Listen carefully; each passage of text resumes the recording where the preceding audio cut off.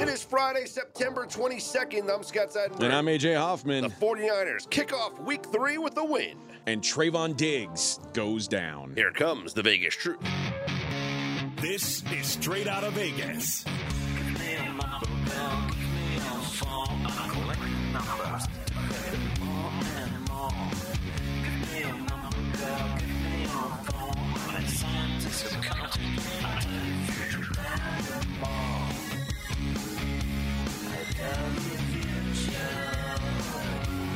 We are Straight Outta Vegas AM, your daily destination for sports conversation with a Vegas lean. Here's what you need to know to start your day. 49ers pull away from the Giants late, 30-12 winners on Thursday Night Football. Yeah, Saquon Barkley didn't play, and he actually revealed that it was a high ankle sprain, or it is a high ankle sprain. Interesting. And the Cowboys lose a big piece of their defense. The NFL is obviously going to be the Vegas lead, Scott. Let's start with the game from last night where the 49ers continue to look like maybe the best team in football. This is it's almost inexplicable. Like when you think about Brock Purdy, there was all the questions about Brock Purdy last year. Could Mr. Irrelevant keep up this pace? Won all the games, and then he has a major offseason surgery. Well, there's no way he can come back and continue to be as good as he was. Well, he has been, and with the rest of this roster being as solid as it is and as well coached as it is, 49ers just keep on rolling. They truck the Giants. Brock Purdy becomes the third youngest player in NFL history to throw for 700 yards, 4 touchdowns, and 0 interceptions through 3 games of a season. The only other 2 players younger than him, Lamar Jackson in his 2019 MVP season, and Patrick Mahomes in his 2018 MVP season. Mackenzie Rivers, our resident 49ers expert. MV Purdy? He's a lot better than people think. If you put up Purdy's first 8 starts, Mahomes' 8 starts, I challenge you to pick which one is Mahomes and which one's Purdy. He's been as excellent as any quarterback coming into the league. He's very young. I mean, Christian McCaffrey got there the same time he did, so that seems correlated. But he's a lot better than people think. McCaffrey has scored a touchdown in 12 consecutive games, including the playoffs, tied with Jerry Rice in 1987 for the most consecutive games with a touchdown in 49ers history. I'm going to go out on a limb here and say he breaks that record next week. I think you probably got a good shot at that. And this is the second 300-yard passing game in Brock Purdy's career. First one came last year in the playoffs against Seattle. I think any thought that Brock Purdy is just a game manager at this point is probably out the window. This guy he threw the ball 37 times last night. The final score says 30-12, and it says this was a dominant 49ers performance. But this was a tight game for a good portion of the matchup, and Brock Purdy wasn't able to just sit on a lead all game. Like Brock Purdy was out there trying to make things happen, and he did it. The 49ers gained 215 of their 310 passing yards after the catch in their victory. So Brock Purdy does a good job of getting the ball in the hands of his playmakers and putting them in a position to run after the catch. And it's a very underrated skill. You know, people don't talk about that enough when it comes to quarterbacks throwing to receivers. Because, yes, you can throw the ball down the field and you can do back shoulder throws and you can throw and the guy makes a diving catch or whatever and you pick up those yards. But leading your receiver to a point where he can catch and run, or finding your guys with enough space that they can create things after the catch, I think that's what makes this offense so dynamic. Mackenzie, you've watched this offense over the years, this variation of a West Coast offense under Kyle Shanahan, and it really is about getting the ball in the hands of the playmakers, i.e. Deebo Samuel and Christian McCaffrey.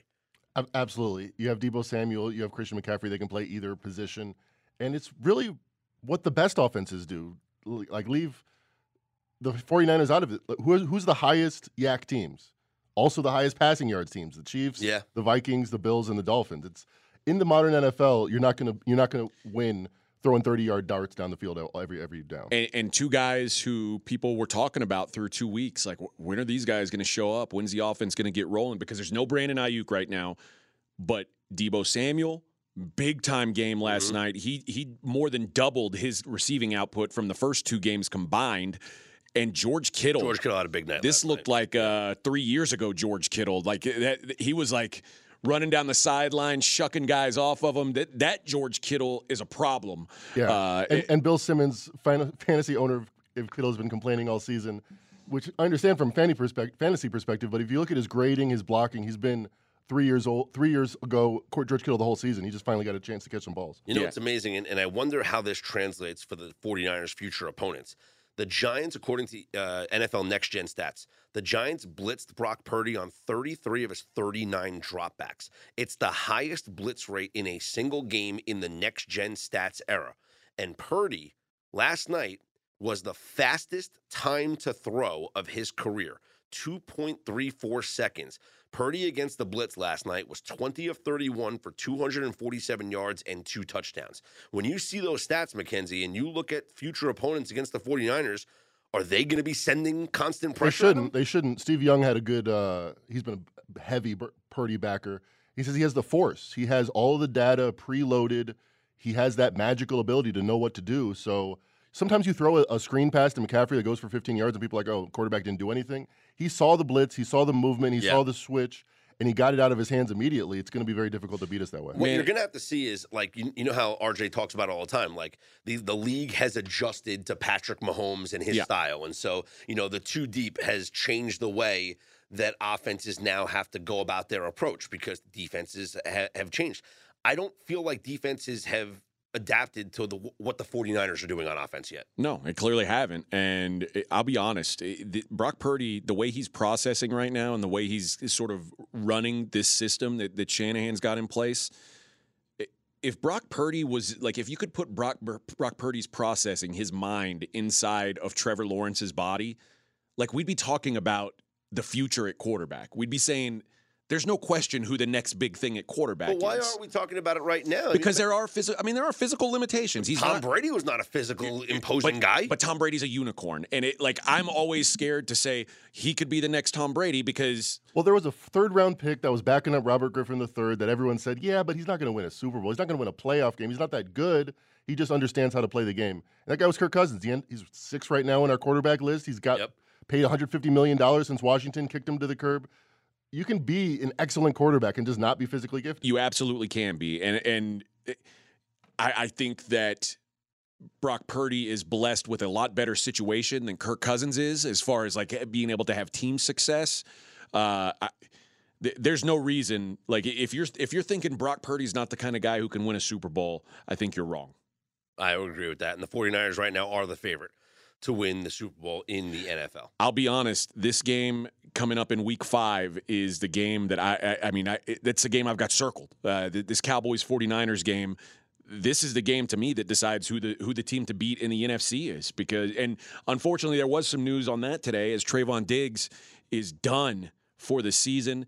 Huge blow. This is terrible news for Trayvon on multiple levels. Trayvon's birthday was on Wednesday, and for his birthday, he got tickets to the Beyonce show. He got a suite at the Beyonce show at AT&T Stadium there in Dallas. All his boys were going to come. I'm imagining some ladies were going to come. And the day of the concert, he's at practice. His ACL bursts. What a crappy day. The day after your birthday, your ACL blows up. You missed the Beyonce show. You're done for the season.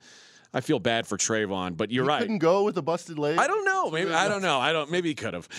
Maybe he ended up going. I'm not sure. What really stinks for the Cowboys is that, they brought in Stephon Gilmore to play opposite of Trayvon Diggs because the thing with Trayvon Diggs is that he's not an elite cover corner. He's a ball hawk. He's a playmaker. Right? He's a playmaker, and there's a difference. Like, when you look at guys that have a ton of interceptions and you're like, wait a minute, why do they have so many interceptions? Is it because they're that great of a cornerback? No, it's because quarterbacks are constantly targeting those guys. It's Marcus Peters. They make plays on the football. Darrelle Revis didn't rack up that many interceptions. You know why? Nobody wanted to throw at him. They never threw at him. And so when it was a lonely island. Yeah. And nice job, Mackenzie. And when you put another cornerback opposite him, like Stephon Gilmore, the defense, it's now you don't know where to throw the football if you're a quarterback. The Jets were at their best when they signed Antonio Cromartie to play opposite of Darrelle Revis, because on one side you had a great cover guy, on the other side you had a ball hawk. Well, the Cowboys had that same thing going on with Stephon Gilmore and Trayvon Diggs. Now you take Diggs away from that defense, and I don't know what the Cowboys are going to look like.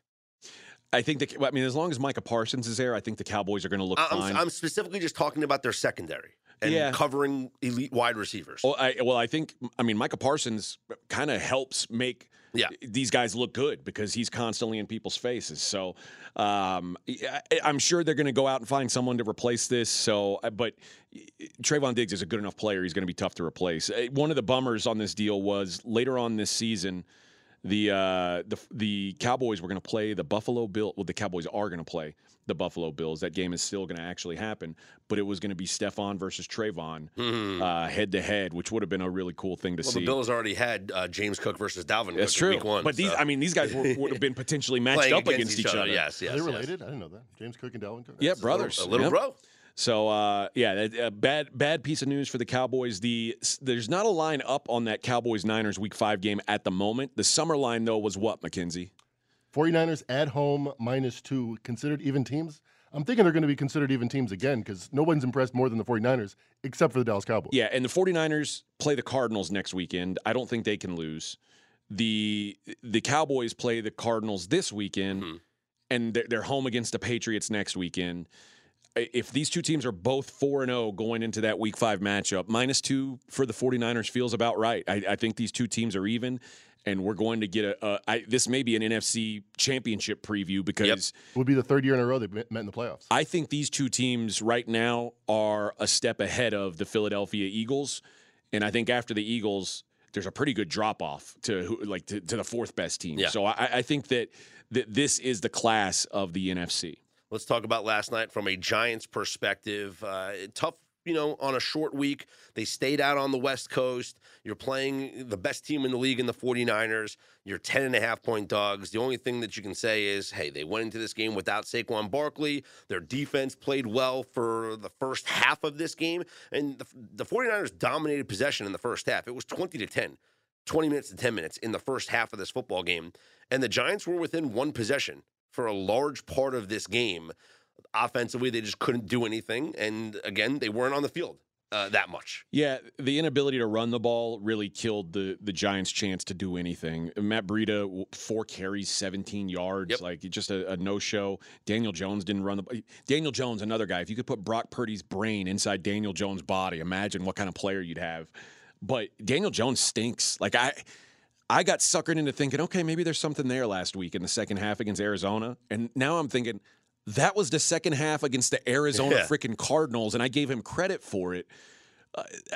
We've seen 2 good quarters out of 12 from Daniel Jones. This is looking to be like a major bust as far as investment goes. I don't think you can take anything from last night's game. Last night's game was always going to be a loss. It was never going to look good. If they did anything, it was going to come away as miraculous. They were in a bad spot from the get-go without Saquon Barkley, and now Barkley admitting that it is a high ankle sprain. I don't know how long he's going to be out. They're saying it's week to week. I don't think he comes back against the Seahawks next week, but the Giants do have now an extended break because they don't play until Monday night in week 4 against the Seahawks. So they'll return home. They'll have time away. You'll get a West Coast team traveling cross-country east. Maybe the Giants can do something at home on that Monday night. This was a 17-12 game at one point in the second half. Yeah. And it was almost 17-14. They missed a 2-point conversion. And then you look at the total yardage in this game, and it's 441 to 150. Yeah, if you looked at even in the first half, like I said, it was 20 minutes to 10 minutes of time of possession.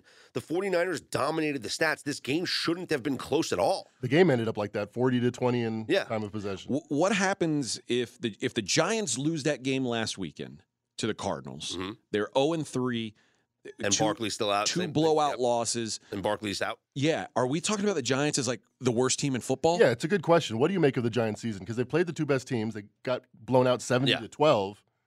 Is it full? And they played a team that we consider one of the worst. Yeah. They were awful for a half of that. Do we throw those games out, or is it full-blown panic time? They are who we thought they were. 7.5 win team. team? Let them off the hook. Yes, the Giants are a 7.5 win team. This is who they are. It was going to take a Herculean effort for them to have the football bounce their way and make the playoffs with 8 or 9 wins.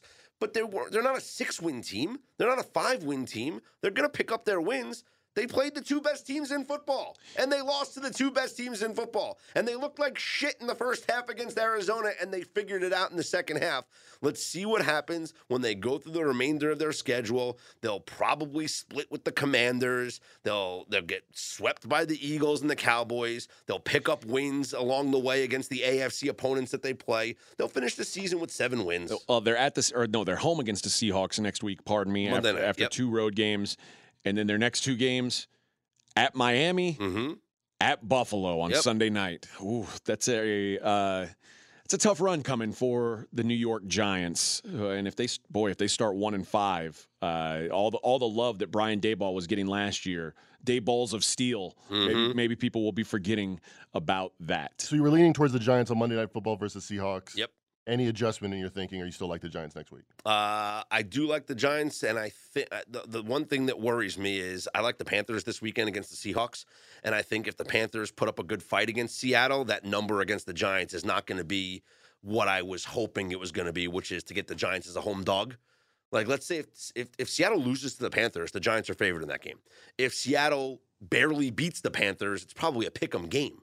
That's the way I'm looking at it. If the Seahawks win by 2 touchdowns against the Panthers, the Seahawks are going to be a favorite, and I'm going to be on the Giants on Monday Night Football. The Panthers are expected to be without Bryce Young for Sunday's game. Good. Good. He missed his 2nd straight practice yesterday with an ankle injury. I'm not rooting for injuries, by the way. I'm just saying I picked the Panthers on the Dream Pod because and that's part of your handicap. And I think Andy Dalton makes this team better. Mackenzie, you mentioned it on the Dream Pod. Where was Andy Dalton in our composite quarterback ranks end of last the regular year? season, PFF, QBR composite, Andy Dalton last year was the 12th best quarterback in the league. And that's part of the reason why I was all over the Saints and this meanwhile, year. rookie quarterbacks are 1 in the last 15 in September. Yeah. So it's probably an upgrade. And part of the reason why I was on the Saints this year is because they got an upgraded quarterback, and I'm like, this roster was good with Andy Dalton last year. Imagine what they're going to be with Derek Carr. But, Andy Dalton's capable of leading this team to a win in Seattle. I'm not saying that they're going to win, but I love them at the number. And now that it's actually gone to 6.5, I think that's like a ridiculous move because Bryce Young's not worth the Bryce Young to Andy Dalton should not be worth gaining 0.5 point. Yeah. Agreed. If anything, it should go down to 5.5. Yeah, I don't disagree with that. So let's run through the rest of the NFL schedule for. By the way, week. a lot of 6.5s are disappearing. Get that number. They should. They should be disappearing. Let's take a look at the rest of the games. Give a quick thought on all of them. You can listen to the Dream Preview podcast where we go through every game extensively, but we can give a couple thoughts on all the games this week. Let's start with the Chargers at the Vikings. The Vikings now a 1-point favorite. This was Chargers -2 for much of the week. So big adjustment. A lot of Vikings love coming in. I think kind of deservedly so. Although, listen, both these teams, the way they play close games, I'd be interested in a Chargers teaser here. But I think if you just said, hey, pick a side, to me, it's the Vikings. The Chargers' defense has just been atrocious so far this season. Kirk Cousins got a great history with starting 0-2 and bouncing back in Week 3. He's only done it 3 times in his career, starting the season 0-2, and he's won Week 3 all 3 times. I think the Vikings, with desperation at home, Fez talked about it on the Dream Pod, the teams that lose their first home game don't want to lose that second home game. I think the Vikings win this one. I think both teams are desperate here. I think that's got to be, 0-2, both teams, 2 teams that sure. People thought were playoff teams coming into the season. And the Chargers don't have much of a home field advantage, meaning they have to be good on the road. I don't know. I agree with you guys what you're saying about the Vikings, and I lean that way. But this line was Chargers -2. We saw 1 game being played. The Chargers were bad. They lost in overtime versus the Titans. Now it's a 3-point adjustment through 0. Okay, maybe it's a 2-point adjustment. Still, it's a big number. It's a big move for me to ignore. Vikings on extended rest. Gotta like that. And the Vikings, after a good Thursday Night Football performance, Vikings put up a ton of points, a ton of yards against the Eagles defense. Kirk Cousins looked great this year. Oh my goodness, this could be a nightmare for this Chargers D. I think the Chargers are in the discussion for worst coach team in football. Sean Payton should have gone there, man. It would He have been really better. should have. He wanted to. It's Jim Harbaugh's job next. Yep. Tennessee Titans are at the Cleveland Browns. This is Browns -3, -20, so it's 3.25. Yeah, I took the Titans 3.5 on the contest on our Dream Pod. So if you 3.5 is what I would play the Titans at here. 3, I mean, I still like it, but obviously I'd much rather have the 3.5. and it comes down to the Browns playing their first game without Nick Chubb. I got to see what this team looks like. I have to see what they look like in their first full week of preparation without Nick Chubb and Deshaun Watson. If they're going to put the onus on him, he has not looked good to start the season. Meanwhile, the Titans, they've looked decent, and Mike Vrabel as an underdog has an incredible history. Mike Tannehill, or in Ryan Tannehill in week 1 looked like the worst quarterback in the league against that Saints pass rush. And the Browns get after quarterbacks. Sure. The Browns are getting pressure on 32% of dropbacks. That's good for 3rd in the league. They lead the league in quarterback knockdowns. And Tannehill, bottom 5 in completion percentage and yards per attempt under pressure. That's what worries me about Tennessee this week. I love all the Vrabel as a dog stats. The matchup to me favors the Browns. Browns win by a field goal. Houston is at Jacksonville. The Jags -8.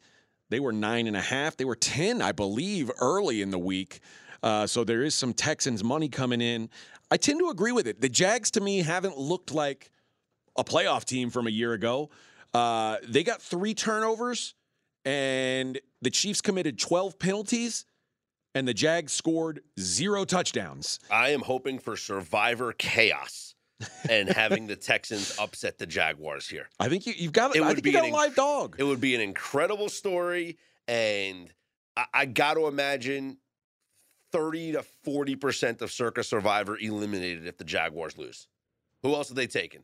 They're taking the Cowboys. Oh, there's plenty of options. Maybe they've taken Chiefs. the 49ers already. Yeah, the Chiefs Cowboys are going to be. They're going to be But don't heavy. you think people want to save the Chiefs and the Cowboys? I'm sure they do. Yeah. Got to imagine Circa Survivor. At least 25%. Top picked is the Jaguars. It'll certainly be up there. Patriots are at the Jets. Patriots -2.5. You got to lay a little juice, so 2 3/4. Ooh, can That would this be an get to 3? aggressive survivor selection right there. The Patriots. Can this get to 3, Mackenzie? What do you think? It was 3 earlier in the No, week. there's support there, as they say. It's gone there, and they said no mas, and they bet it back. I think the Jets are a good teaser piece. I think they keep this thing close, and I wouldn't be surprised if the Jets win this one outright. Last week, they abandoned the run. They took a lot of criticism for it. Breece Hall only touched the football 4 times.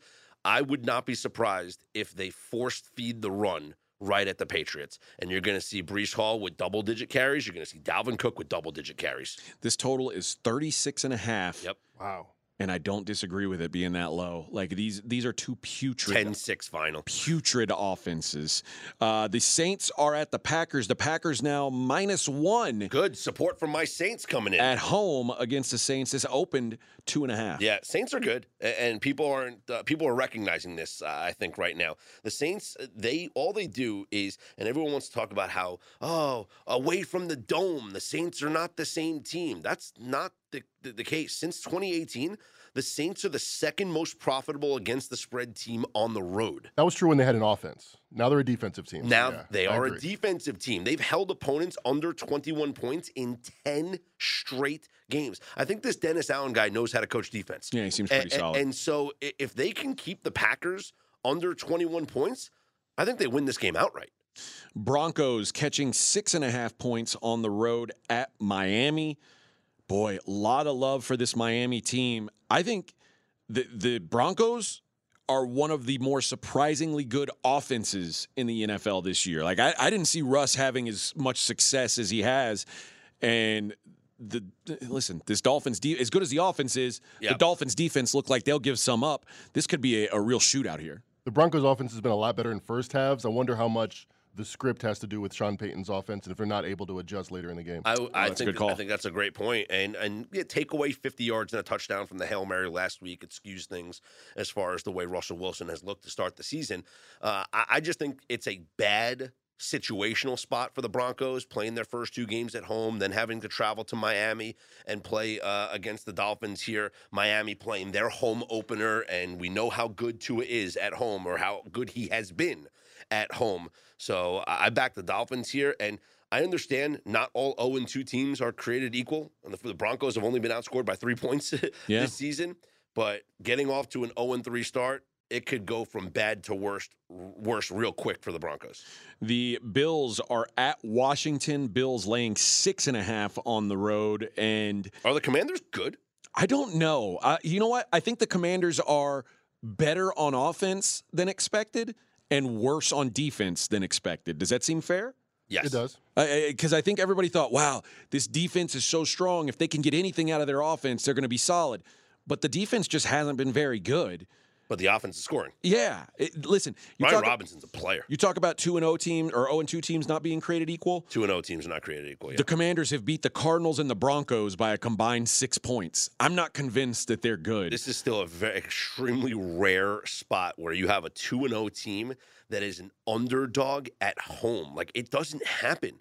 It's in the last 20 years, it's only happened 9 times. 9 times. Those teams, by the way, 7-2 ATS. So maybe the Commanders are the play. The Bills dog stomp bad teams, and I'm not convinced yet that Washington isn't a bad team. Until they prove me wrong, I'm going to take the Bills to blow out non-playoff caliber teams. They did it last week. Everybody was saying Josh Allen's broken. Like if that last week was broken Josh Allen, break him harder, because I want to see more of that. So I like the Bills here to cover the 6.5. The Falcons and Lions, one of the bigger movers this week. The Lions opened up -6 at home. That just seems absurd. Like that anyone thought that at any point. Now we're getting Lions -3 at home, which feels a lot more right. I mentioned this early. There's the Cowboys and Niners tier. There's the Eagles one notch below them, and then there's a big pile of middle. Yeah, Falcons, and I think Lions, the Falcons, Saints. Lions, Saints, Vikings.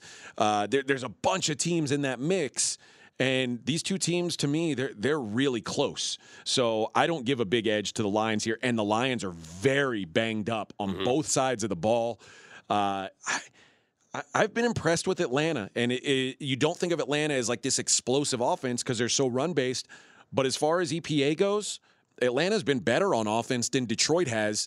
I mean, Detroit put up only 2 touchdowns against Kansas City's defense, missing Chris Jones. This Detroit offense that was so great last year isn't as good this year already. Amon-Ra St. Brown is hurt. Montgomery's hurt. There's just a lot of things going wrong with Detroit right now. I lean to the Falcons here. I don't know why this total is so low at 46. I love this game to go over. I know the Falcons are not a pass-heavy team. They're a run-heavy team, and so you're like, oh, they're not going to go over. But the Lions, you mentioned how banged up they are defensively, but the Lions can still score. Jared Goff chucking it all over the field. 9 of the last 10 games in Detroit have seen at least 51 points scored. I think this game goes over. Do we know if Anthony Richardson is playing for the Colts this weekend? Because that's the next game. The Colts are at the Ravens. The Ravens are -8. And I'll say this. If Anthony Richardson doesn't play and we get Gardner Minshew, I'm going to love the Colts in this spot with their backup quarterback. The Ravens so far, 2-0 ATS. They played a rookie, C.J. Stroud, his first ever game, first game of his life behind a nobody offensive line, and they played Joe Burrow when he can't throw the ball. You haven't faced a passing attack yet. Yeah. What have we talked about this whole season with the Ravens? Their secondary is decimated by injuries. You have to be able to attack this team down the field. Anthony Richardson can't do that. Gardner Minshew, though, he can. He looked really good last week. I think he'll take some shots at this secondary. And Zach Moss gave them a running game that they did not have in week 1. The Colts defense has been very good up front. Another place where the Ravens are banged up on the O-line, missing their 2 best O-linemen. This number would feel right to me, like Ravens -8 if the Ravens were healthy. But given their current state, I think there's real value on the Colts here. Yeah, it's interesting. And Anthony Richardson didn't practice yesterday, so stay away. Yeah, I think you're right. If Gardner Minshew's a starting quarterback, much like I feel about Andy Dalton taking over for Bryce Young, and we'll talk about that game next, I think that it's better for the Colts that Gardner Minshew plays. You think if there's one defense that's ready for Anthony Richardson, it would be the Ravens. So Yes. it might be a good curveball to go with Minshew. Yep. Panthers are at the Seahawks. Seahawks -6 now on the road. As we mentioned earlier, Panthers expected to be without Bryce Young. Yeah, and I think that's better for them. I think Andy Dalton gives them a legit chance to win this game in Seattle. I have not been impressed with what the Seahawks have done to start the season. Geno Smith, 2-7, ATS in his last 9 starts. Like, this guy just doesn't cover. And Seattle, I thought that's all he did was cover. When did that change? Think of Teddy Bridgewater. Right? Yeah, that's right. Okay. And Geno, and It's mighty racist of me. the Seahawks in general, 4-13 against the spread in their last 17 games when they're favored by north of a field goal. I just don't think that this Seahawks team, I understand the home field advantage, but are they 3 points better than the Panthers on a neutral with Andy Dalton at quarterback? Maybe. I remember the Panthers the Seahawks are banged up too. They like, it was a great performance last week considering their offensive line woes, but like, how long does that keep up? How long do you keep beating teams when you've got no tackles? Frank Reich, this is in week 1 against the Falcons, it was a game that it was close, and then in the fourth quarter, Atlanta pulls away. Okay, against the Saints, tough game, another divisional game, tough game, and they're down 2 scores. They fight until the end. And I think that that's key when you look at them as a 6-point dog here, because they could be down by 2 touchdowns and then continue fighting and backdoor you and get you a cover, because Frank Reich's the type of coach that understands the analytics. And when you're down 14, you go for 2, and there's a chance that, hey, if I'm down 14 and there's like 30 seconds left in the game and the Panthers score a touchdown, they're going to go for 2. And maybe they wind up pushing this number of 6 or 6.5 if you get it at 6.5. I think the move from 6 to 6.5 with Andy Dalton being the starting quarterback is ridiculous. It should have gone from 6 to 5.5. You know who agrees with you? The Vegas betting market. They are getting back to 6 now. Yeah. And I'm skeptical of the Seahawks' home field advantage. During the Legion of Boom era, 2012-2017, you're hitting 66% ATS. Since then, 2017 on, you're below 500, 48%. I feel like that's a thing of the past. All right, let's look at the Cowboys at the Cardinals. Cowboys, lose a key defensive piece today. What happens? They go from 12.5 to 13. Cowboys 13-point favorites on the road. I know Dak has historically been great against bad football teams. This is a big number, though. 43 is the total, which is very low. And I know you're thinking, hey, a 30-10 Cowboys win and this thing goes under. But can the Cardinals get into the end zone twice against the Cowboys without Trayvon Diggs? What do you think? No, I don't think so. How did they put up 28 versus the Giants? Is the Giants' defense a lot worse than we thought? No, it's certainly not the Cowboys. We saw the Giants' defense play really well in the first half against the 49ers. Yeah. The Cardinals are an enigma to me. I don't know how they've done it. They're 2-0 ATS. Yeah. They had a 70% chance to win in the second half of each game. I'm going to wait and see. Josh Dobbs is playing well. He's running the football well. What they're not doing is playing well in the second half. And this was and maybe, you know what? Maybe we should be looking at, they played against NFC East teams that Jonathan Gannon coached against last year. Interesting. And so maybe keeping the Commanders to 20 points, keeping the Giants down for most of the game until the second half is because Jonathan Gannon coached against these teams last year. And so now he gets to go up against his 3rd consecutive NFC East opponent. Although with a new offensive system. Still the same quarterback in Dak Prescott. Yeah. And so maybe there's something to it. Maybe there's Cowboys minus 5.5 in the second half we talked about in the Dream Preview. I like that. I like that a lot. You get away from the defensive genius. Whatever, and the Cardinals have done they're outscored 27-0 in the fourth quarter so far this year. Yeah. I do. They get the call from upstairs. They get the call from upstairs. Calm down. Hey, we're trying to get Caleb Williams here, guys. You remember last year when the Texans did this? Yeah. It cost them a draft pick to move up and get the guy they wanted. So you don't want to do that. I imagine that when what this is doing, it's Gannon showing, hey, we're close. Yeah, we're all these wins against the spread. We're not winning football games yet, but we're getting close. We're exceeding expectations. A team that has not exceeded expectations, the Chicago Bears, also catching 13 points, although they are the road team here. So the Chiefs laying 13 at home. The Bears, this feels like a dysfunctional team right now. I would argue the Bears might be worse than the Cardinals. And so maybe you're getting away light with the Chiefs laying 13 at home when you consider Dallas is minus 13 on the road. The Bears just seem like a disaster right now. I want nothing to do with this Bears team. We had the whole incident that occurred this week with the defensive coordinator, Alan Williams, resigning. He says it's health issues, personal issues. All the rumors about FBI being involved, those are not true.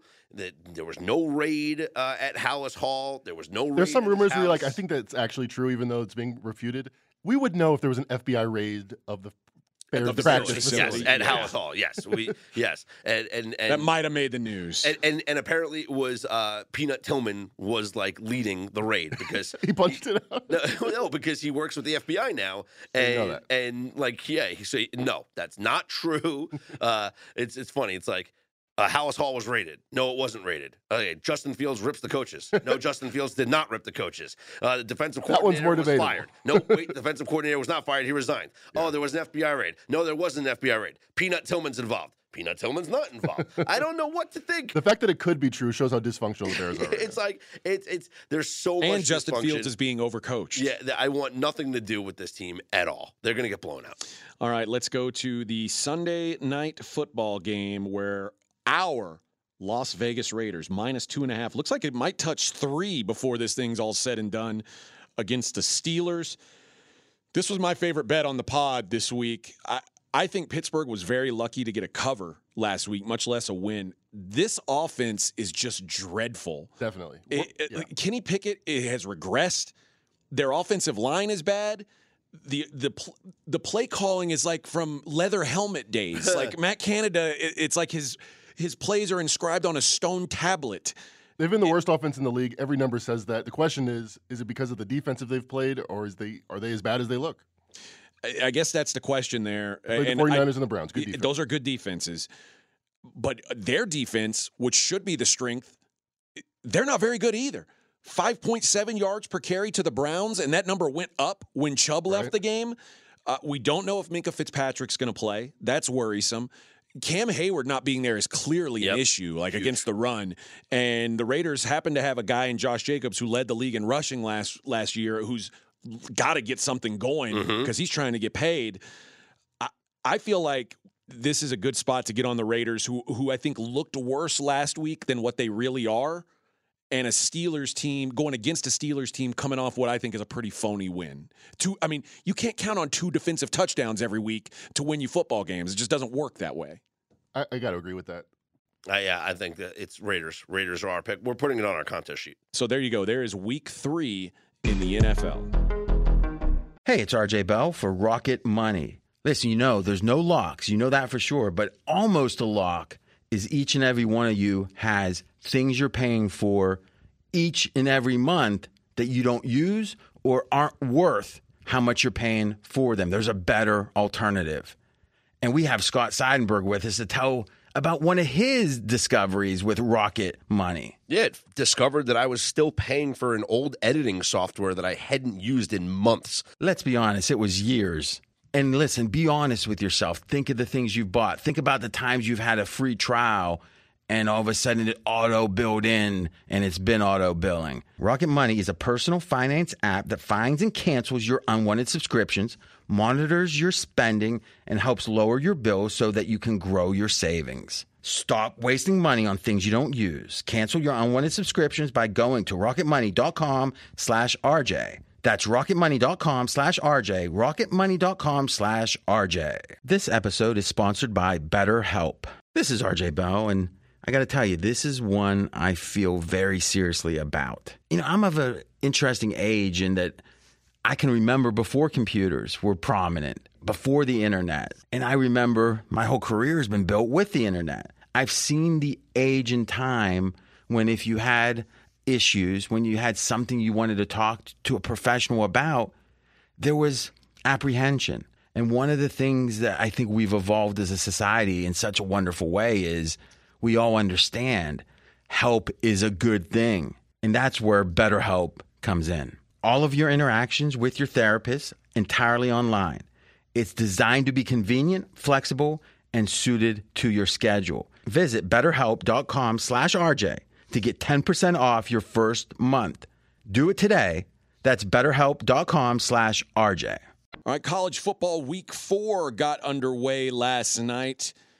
Coastal Carolina didn't hold up their end of the bargain. I had I had a play on the over in that game. Georgia State's offense was good enough. Coastal did nothing, especially early. 30-17, didn't really come close to the number. And Coastal goes down. Georgia State now 4-0, 1-0 in Sun Belt play. This is a completely different team. And they have something there in Darren Granger. I mean, as far as dual threat guys go, at the G5 level, he's a real problem. So I've liked what I've seen out of Georgia State, and this is a G5 team to watch because they just beat Coastal. If they beat Troy next week, you're looking at a team that could make a nice little run. They do have to play at LSU late in the season, so it's not like they're going to go unbeaten. But if that's their only loss, not a bad look. They do have James Madison at home as well. Troy at home. Those are their two toughest games. App State is at home. It seems like all their tough games are at home, with the exception of last night. And in that series, the home team has never won between Georgia State and Coastal Carolina. And that continued last night. A lot of money came in on Georgia State leading up to kickoff. I mean, this thing was at Coastal Carolina 7, Coastal Carolina 6.5. And this thing wound up closing at Coastal laying 4.5. So a lot of money came in on Georgia State. I had gotten some info from some of my college guys that were, what it had to do with the personal attachment for the Georgia State quarterback, Darren Granger, and him not being, him being from Myrtle Beach and being dismissed by Coastal. Maybe he took it a little personally last night, but it was a good performance from Georgia State. And you're right, they are a sneaky team to watch going forward. Few games to look at tonight on the schedule before we get into the meaty Saturday card. Wisconsin and Purdue. Wisconsin a 6-point road favorite at Purdue. Hudson Card's been solid for Purdue. I don't particularly like Wisconsin as road favorites. You think Purdue can get anything done here? I faded Purdue last week against Syracuse because I'm not a believer in Purdue and what they do offensively. That being said, this is a team that has now lost 2 games at home to start the season. If there was ever a time to play with desperation, it's now. You're going to go 0-3 at home to start the year. That's a bad look for any program. So I don't necessarily love the offense. I think I'd favor Tanner Mordecai ahead of Hudson Carr in this matchup of quarterbacks. But I think that you're going to see probably, it's safe to assume you're going to see the best effort from Purdue that you're going to see all season, because they can't lose a third straight home game to open up the season. ESPN matchup: North Carolina State at Virginia. North Carolina State laying 8.5. Total here's 47.5, which feels low considering how dreadful Virginia's defense has been so far. All right, hear me out. Brennan Armstrong back playing on the field that made him famous. Yeah. I think he's going to have a monster game tonight. Remember, he was at Virginia for 5 years. Yeah. Seems like 8. Yeah, he was the quarterback at Virginia for 5 years, and now he's the NC State quarterback. Now he gets to play back in Scott Stadium in Charlottesville. I think he's going to have a big-time performance tonight. Boise is at San Diego State. Boise laying 6.5. 46 the total in this one. There's no home field advantage. There's not much of one, no. Snapdragon Stadium. San Diego State 2-2. I thought they were going to get blown out again against Oregon State, and that was, I guess, a good performance. If you're like me, I like fading teams that kind of play up to their competition because it just means they're going to play down to a lesser opponent in Boise State. And Air Force, a 6-point favorite. Now, this has been a big mover. San Jose State was 3.5 early in the week. Now they were plus 3.5. Now they're plus 6 at home against Air Force. The total 45.5. San Jose State underrated on offense. Cordero, one of the better quarterbacks in that Mountain West Conference. But Air Force has been so good defensively. You think Air Force shuts them down here? Yeah, I think so. And we were on Air Force last week in their game against Utah State, and we saw what they did in just a dominant performance there. And I think it's going to be somewhat of a similar performance. Air Force looks good this year. They've looked real good. You look at their opponents. Again, they haven't played anybody but I've been impressed with what I've seen on both sides of the football. That's where I give a little credit to San Jose State, who, by the way, this is Air Force's first road game, but San Jose State's already played USC. They've already played Oregon State. They've already had a road game at Toledo. Which they lost. They're a lot more battle tested than this Air Force team. So I see both sides of it. I won't be involved in this game more than likely, but I think strength of schedule, if it's a big factor for you, the arrow's definitely pointing at San Jose State. All right, let's get into some of these top 25 games. We won't hit them all because we did a full college football podcast. You can hear that on RJ Bell's Dream Preview feed. If you're listening to that right now, awesome. You can switch right over after. If you're listening on the Straight Outta Vegas feed, go check out the other podcast feed, RJ Bell's Dream Preview, and find our podcast there. We should go through the games, though. There's 6 of them, and we'll make it 7 since Florida State-Clemson doesn't count, and we'll start with Florida State-Clemson. Let's look at these games that feature multiple top 25 teams.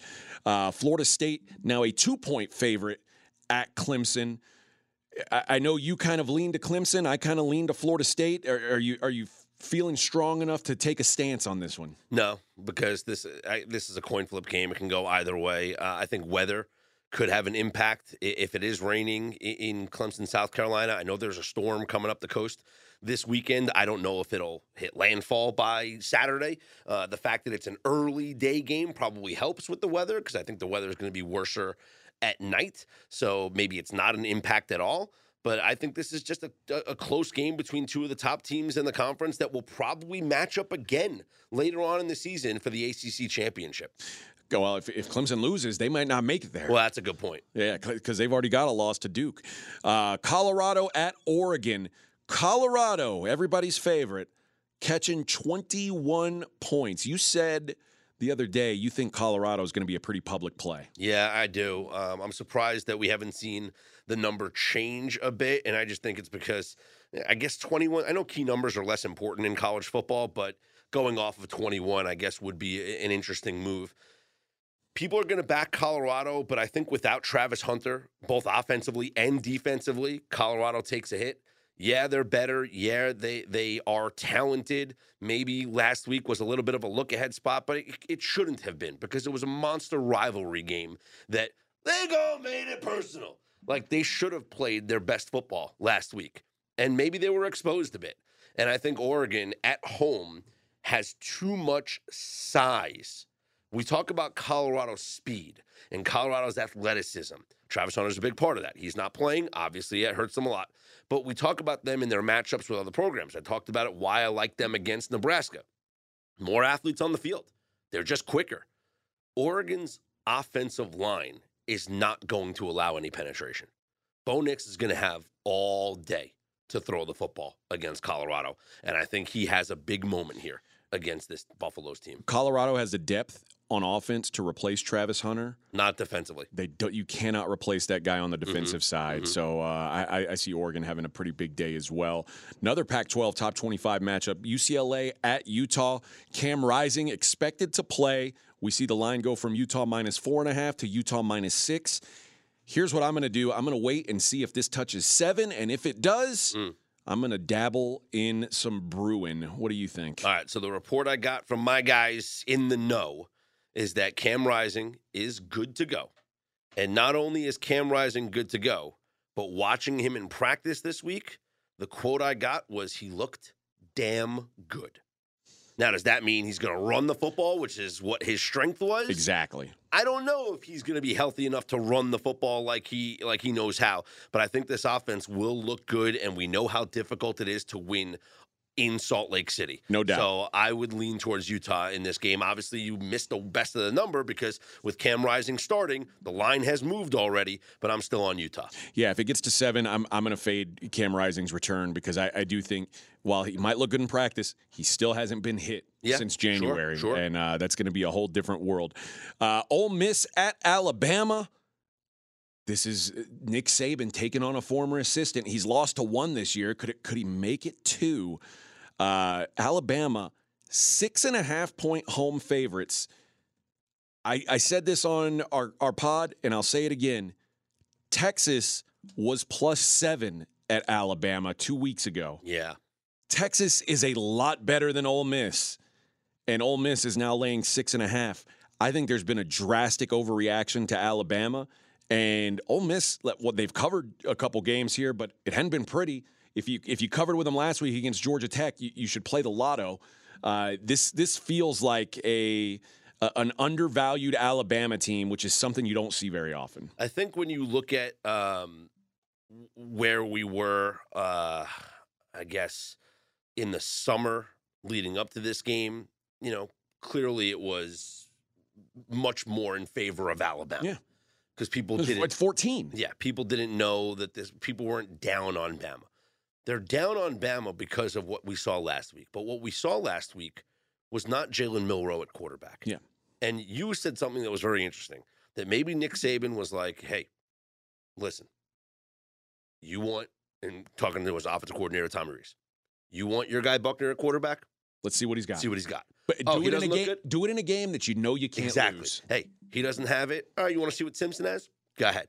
We'll throw him in there and see what he has. Okay. Now that they believe know, me now? Yeah. You believe now? Can we go ahead and say that Jalen Milroe is the best guy to lead this football team? And it was a game that they knew that they weren't going to lose. They didn't have to win by style points. They don't care. They just have to start racking up the wins. And I think now you have Milroe sitting out a game, gets to watch from the sidelines, gets to go through a preparation now of being the starter once again. I think you'll have a much different Alabama offense here in this game. How about that, Jaden Milroe? He's certainly not Jalen Hurts. He's certainly not.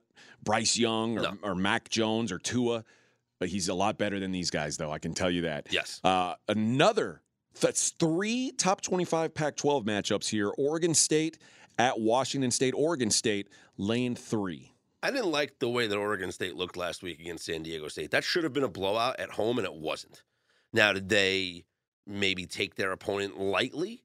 Because, hey, we got the conference opening up next week. And that's where we have to turn it on. Because we're playing top 25 teams in back-to-back weeks in Washington and Utah. Maybe that's the case. And maybe we're going to see a different performance from Oregon State in this one. I lean home dog. I've been impressed with the way that Cameron Ward has looked at quarterback for Washington State.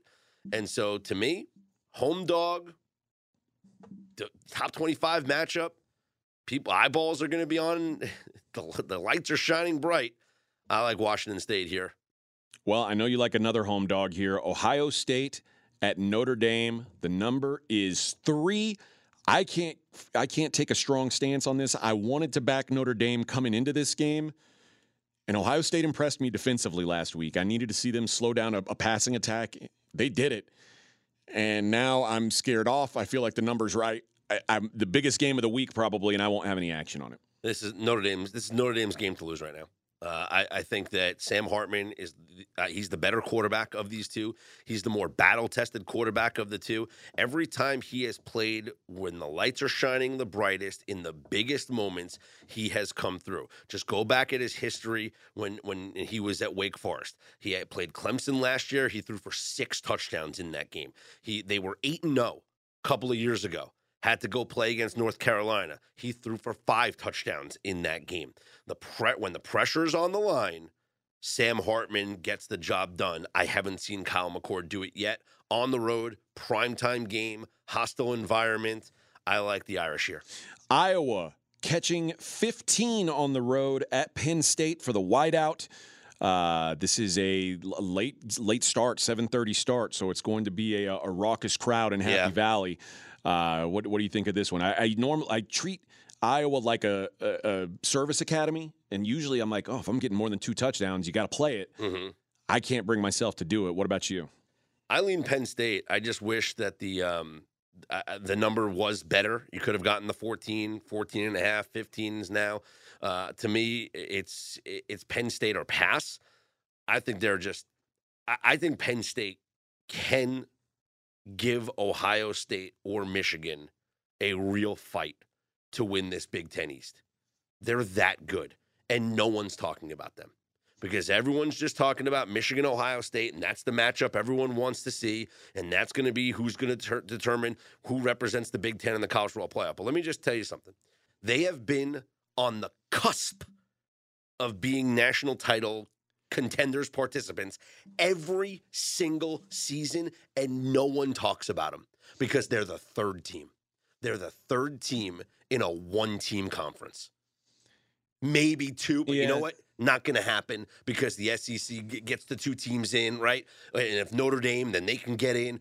But they have been the third team. They've been the disrespected team, but they've been the consistent team every single year. Last week was the first time that I wasn't wowed by Penn State. They covered. They were 14-point favorites at Illinois. They won by 17. The stats were pretty much even, though. Mm-hmm. Illinois turned the ball over 5 times. Penn State turned it over none. So if you tell me the 14-point favorite had a 5-0 turnover advantage and they covered by 3 points, I would say, okay, that's nice. But I mean, if you're asking, first road game of the year, though, you know. But again, 5 turnovers go your way, and you score 30 points. Prime time, Happy Valley, tough place to play. No doubt. Crowd's going to be into it. So there you go. James Franklin's won 11 games at Penn State in 4 of his seasons. Yeah, he's a very good coach. Yeah. Very good coach. And what I like about him, he knows the number. Yep. So there you go. That is breaking down the top 25 games in college football. For all the rest of the games, check out that podcast on RJ Bell's Stream Preview. It's happening, boys. It's happening. The Padres did not play a game yesterday, but still managed to gain ground. Now, you bet AJ 500 to 1 they wouldn't make the playoffs. Tell the people about the bet that you made subsequent to that bet. No. That was Mackenzie's bet. And it was 100 to 1. Yes. I just bet $5 at 100 to 1. Oh, you're right. So yeah. I actually bet the Padres to make the playoffs, but not just to make the playoffs. The bet that was on William Hill / Caesars at plus 5,000. 50 to 1. Is that the Padres will be the third wild card. All right, now Fangraph said before the bet 500 to 1. You bet 50 to 1. And it's not only to make the playoffs, they got to be the third wild card. If they're the second wild card, you're a loser. Exactly. It's like, watch me lose this bet because the Padres somehow miraculously become the second wild card. Now, that would take a lot because Arizona would have to collapse. The Diamondbacks have won 5 straight games. They would have to totally collapse in order to lose that second wild card spot. But the teams that are ahead of the Padres are starting to collapse, or in the case of the Chicago Cubs, continuing to collapse. The Cubs lose again last night. They lost for the 10th time in their last 13 games. And also losing a team that the Padres will actually have to play, the San Francisco Giants. So now the Padres are 4 games out of the wild card. There's 9 games left to play. The Padres will have a 3-game series at home against the St. Louis Cardinals.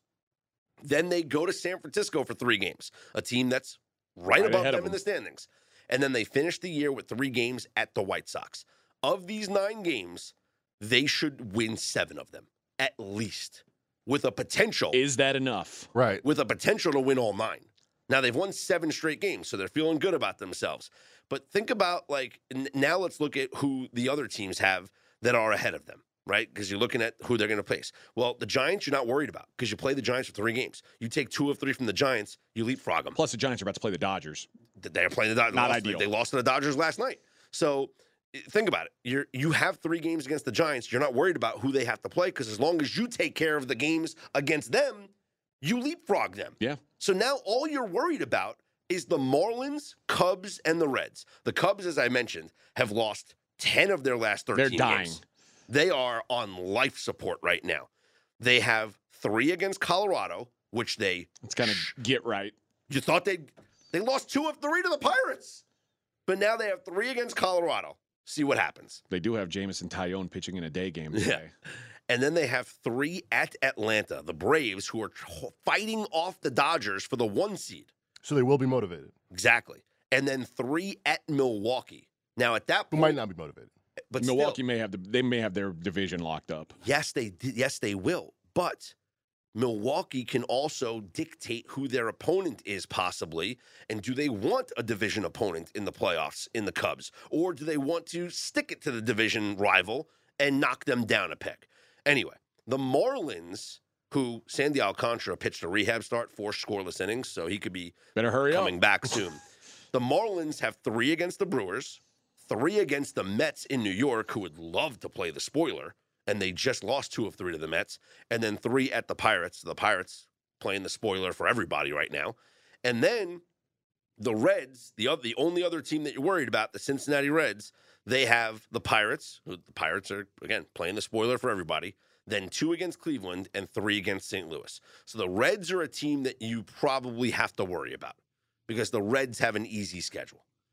But for my plus 5,000 bet that they get the third wild card, let's just say I've burned money in worse ways. Yeah, Padres plus 82 in run differential. That's better than all but one team contending for the wild card right now. So 7 straight wins. Oh man, Mackenzie, and they're going to be favored in like. It's going to be quite the story. They're going to be favored. They might be favored in 8 of their final 9 games, if not all 9. Yeah, they might be. Yeah, we might take SOVAM off if that hits. I'm not dealing with that kind of smugness from Scott. I also bet them to win 500 to 1. I also bet them to win the World Series at plus 40,000. Of course you did. Well, you know what? I'm actually mad at myself because a day ago I could have got 100 to 1. That's true. And instead I got 40 to 1 because they keep winning and other people keep losing. So it's like with every loss that the Cubs have and with every win that the Padres have and the Giants losing ahead of them, now the odds go. I could have had 100 to 1 a couple of days ago, and instead I got 40 to 1. Now, 40 to 1 is pretty good. I just want to hit the playoff bet. Just let them make the playoffs and then get swept in the first round. That's all I care about. Just let them. I want to hit that playoff bet, though, because that will be fun. Let's take a look at the schedule here for Friday. We have the Rockies at the Cubs, and Chicago will have Jameson Taillon on the mound. They are a minus 210 favorite. Noah Davis goes for the Rockies. The Cubs can't lose again, right? You wouldn't think so. We keep saying this. Like, it's sooner or later, they're going to have to win a game and get into the playoffs. J-Mo's been pretty good at losing this season, though. Corbin Burns on the mound for the Brewers at the Marlins. Brewers got us there as the DraftKings dog of the day yesterday, by the way. It's an easy winner. And so the Brewers could help out the Padres by beating the Marlins with Corbin Burns on the mound. The Pirates looking to play the spoiler role. They are at the Reds. It looks like Andrew Abbott's getting the start for Cincinnati and Luis Ortiz for Pittsburgh. You have the Blue Jays at the Rays, Chris Bassett for Toronto, Tyler Glasnow for Atlanta. Tampa Bay's minus 155. The Blue Jays losing to the Yankees and Garrett Cole last night as he locks up the American League Cy Young Award. Congratulations, Garrett Cole. I'm just going to give it to him. So both our Cy Young Award winners have been announced. Like it's done. It's not. Blake Snell and Garrett Cole. Congratulations. Blake Snell going to join pretty elite company. Gaylord Perry, Pedro Martinez, Randy Johnson, Roger Clemens, Roy Halladay, and Max Scherzer as players to win the Cy Young in both leagues. Yeah. That's pretty awesome. It's a Hall of Fame list right there. That's a pretty damn good Hall list. of Fame list. Yep. Speaking of Garrett Cole and the Yankees will host the Diamondbacks. Brendan Pfaadt on the mound for the Diamondbacks. Luke Weaver getting the start for the Yankees. Let's make that my DraftKings dog of the day today. Diamondbacks? Yeah, Arizona's still a lot to play for right now. They've won 5 straight. Yeah, and I don't think they've got a pitching disadvantage in this matchup. I like Arizona here catching a dog number. Braves are at the Nationals. Charlie Morton for Atlanta. Patrick Corbin for D.C. Atlanta's minus 260. Mets are at the Phillies. Tylor McGill gets the start for the Mets. Taijuan Walker, former Met, getting the start for the Phillies. Philly minus 165. Did you use that on Immaculate Grid? On what? There was an Immaculate Grid on the Mets and Phillies today? It wasn't today, but I was just making a joke. I didn't play Immaculate Grid yet. I blew it. It's still early. The Orioles are at the Guardians. Dean Kramer for Baltimore. Shane Bieber for the Guardians. Baltimore is minus 115. White Sox at the Red Sox. Tuca Toussaint on the mound for the White Sox. Chris Sale gets the start for Boston. Boston's minus 225. Mariners at the Rangers. It's a big one. Yeah, Bryce Miller for the Mariners. Dane Dunning for Texas. Texas is minus 120. Angels are at the Twins. Minnesota's minus 267 with Pablo Lopez on the mound against Davis Daniel. Made up person. Yep, for the Angels. Royals are at the Astros. Cal Reagans for the Royals. Framber Valdez for Houston. Houston is minus 235. I wouldn't necessarily just throw them out there for an automatic win. Reagans pitched against them last time, gave up 5 runs in 6 innings. The rule is usually to back the guy the second time facing the team in a row. Okay. So maybe the Royals, a dog. Although the Astros, they need the win, and Framber's on the mound. Yeah. You got to perform. You got to win on Framber Day. Tigers are at the A's. Ken Waldachuk for the Athletics. Detroit will send Sawyer Gibson Long That is certainly a made-up person. Detroit, he gets to start. Detroit's minus 135. Gibson Long. yeah. That sounds real. The Cardinals at Sawyer. the Padres. Whose name is Sawyer? Dakota Hudson on the mound for the Cardinals. Matt Waldron getting the start. He'll be the opener for the Padres. San Diego's minus 160, and the Dodgers hosting the Giants. Sean Manaea for the Giants. Not sure who's going to go for the Dodgers just yet. So Padres will need a win over the Cardinals, and they'll be rooting hard for the Dodgers. They'll be rooting hard for the Yankees. They'll be rooting hard for the Pirates and the Brewers and the Rockies. As far as the American League West is concerned, here's what the standings look like going into today. Astros are a half game up on both the Rangers and the Mariners, and we are fast approaching, well, we're here, the final series of the season where the Mariners will have 3 against the Rangers, 3 against the Astros, and then 4 against the Rangers. So in my mind, it's Mariners or Astros winning this division. Astros minus 110, Mariners plus 175, Rangers plus 330. Ooh, Rangers falling like a stone. Yep.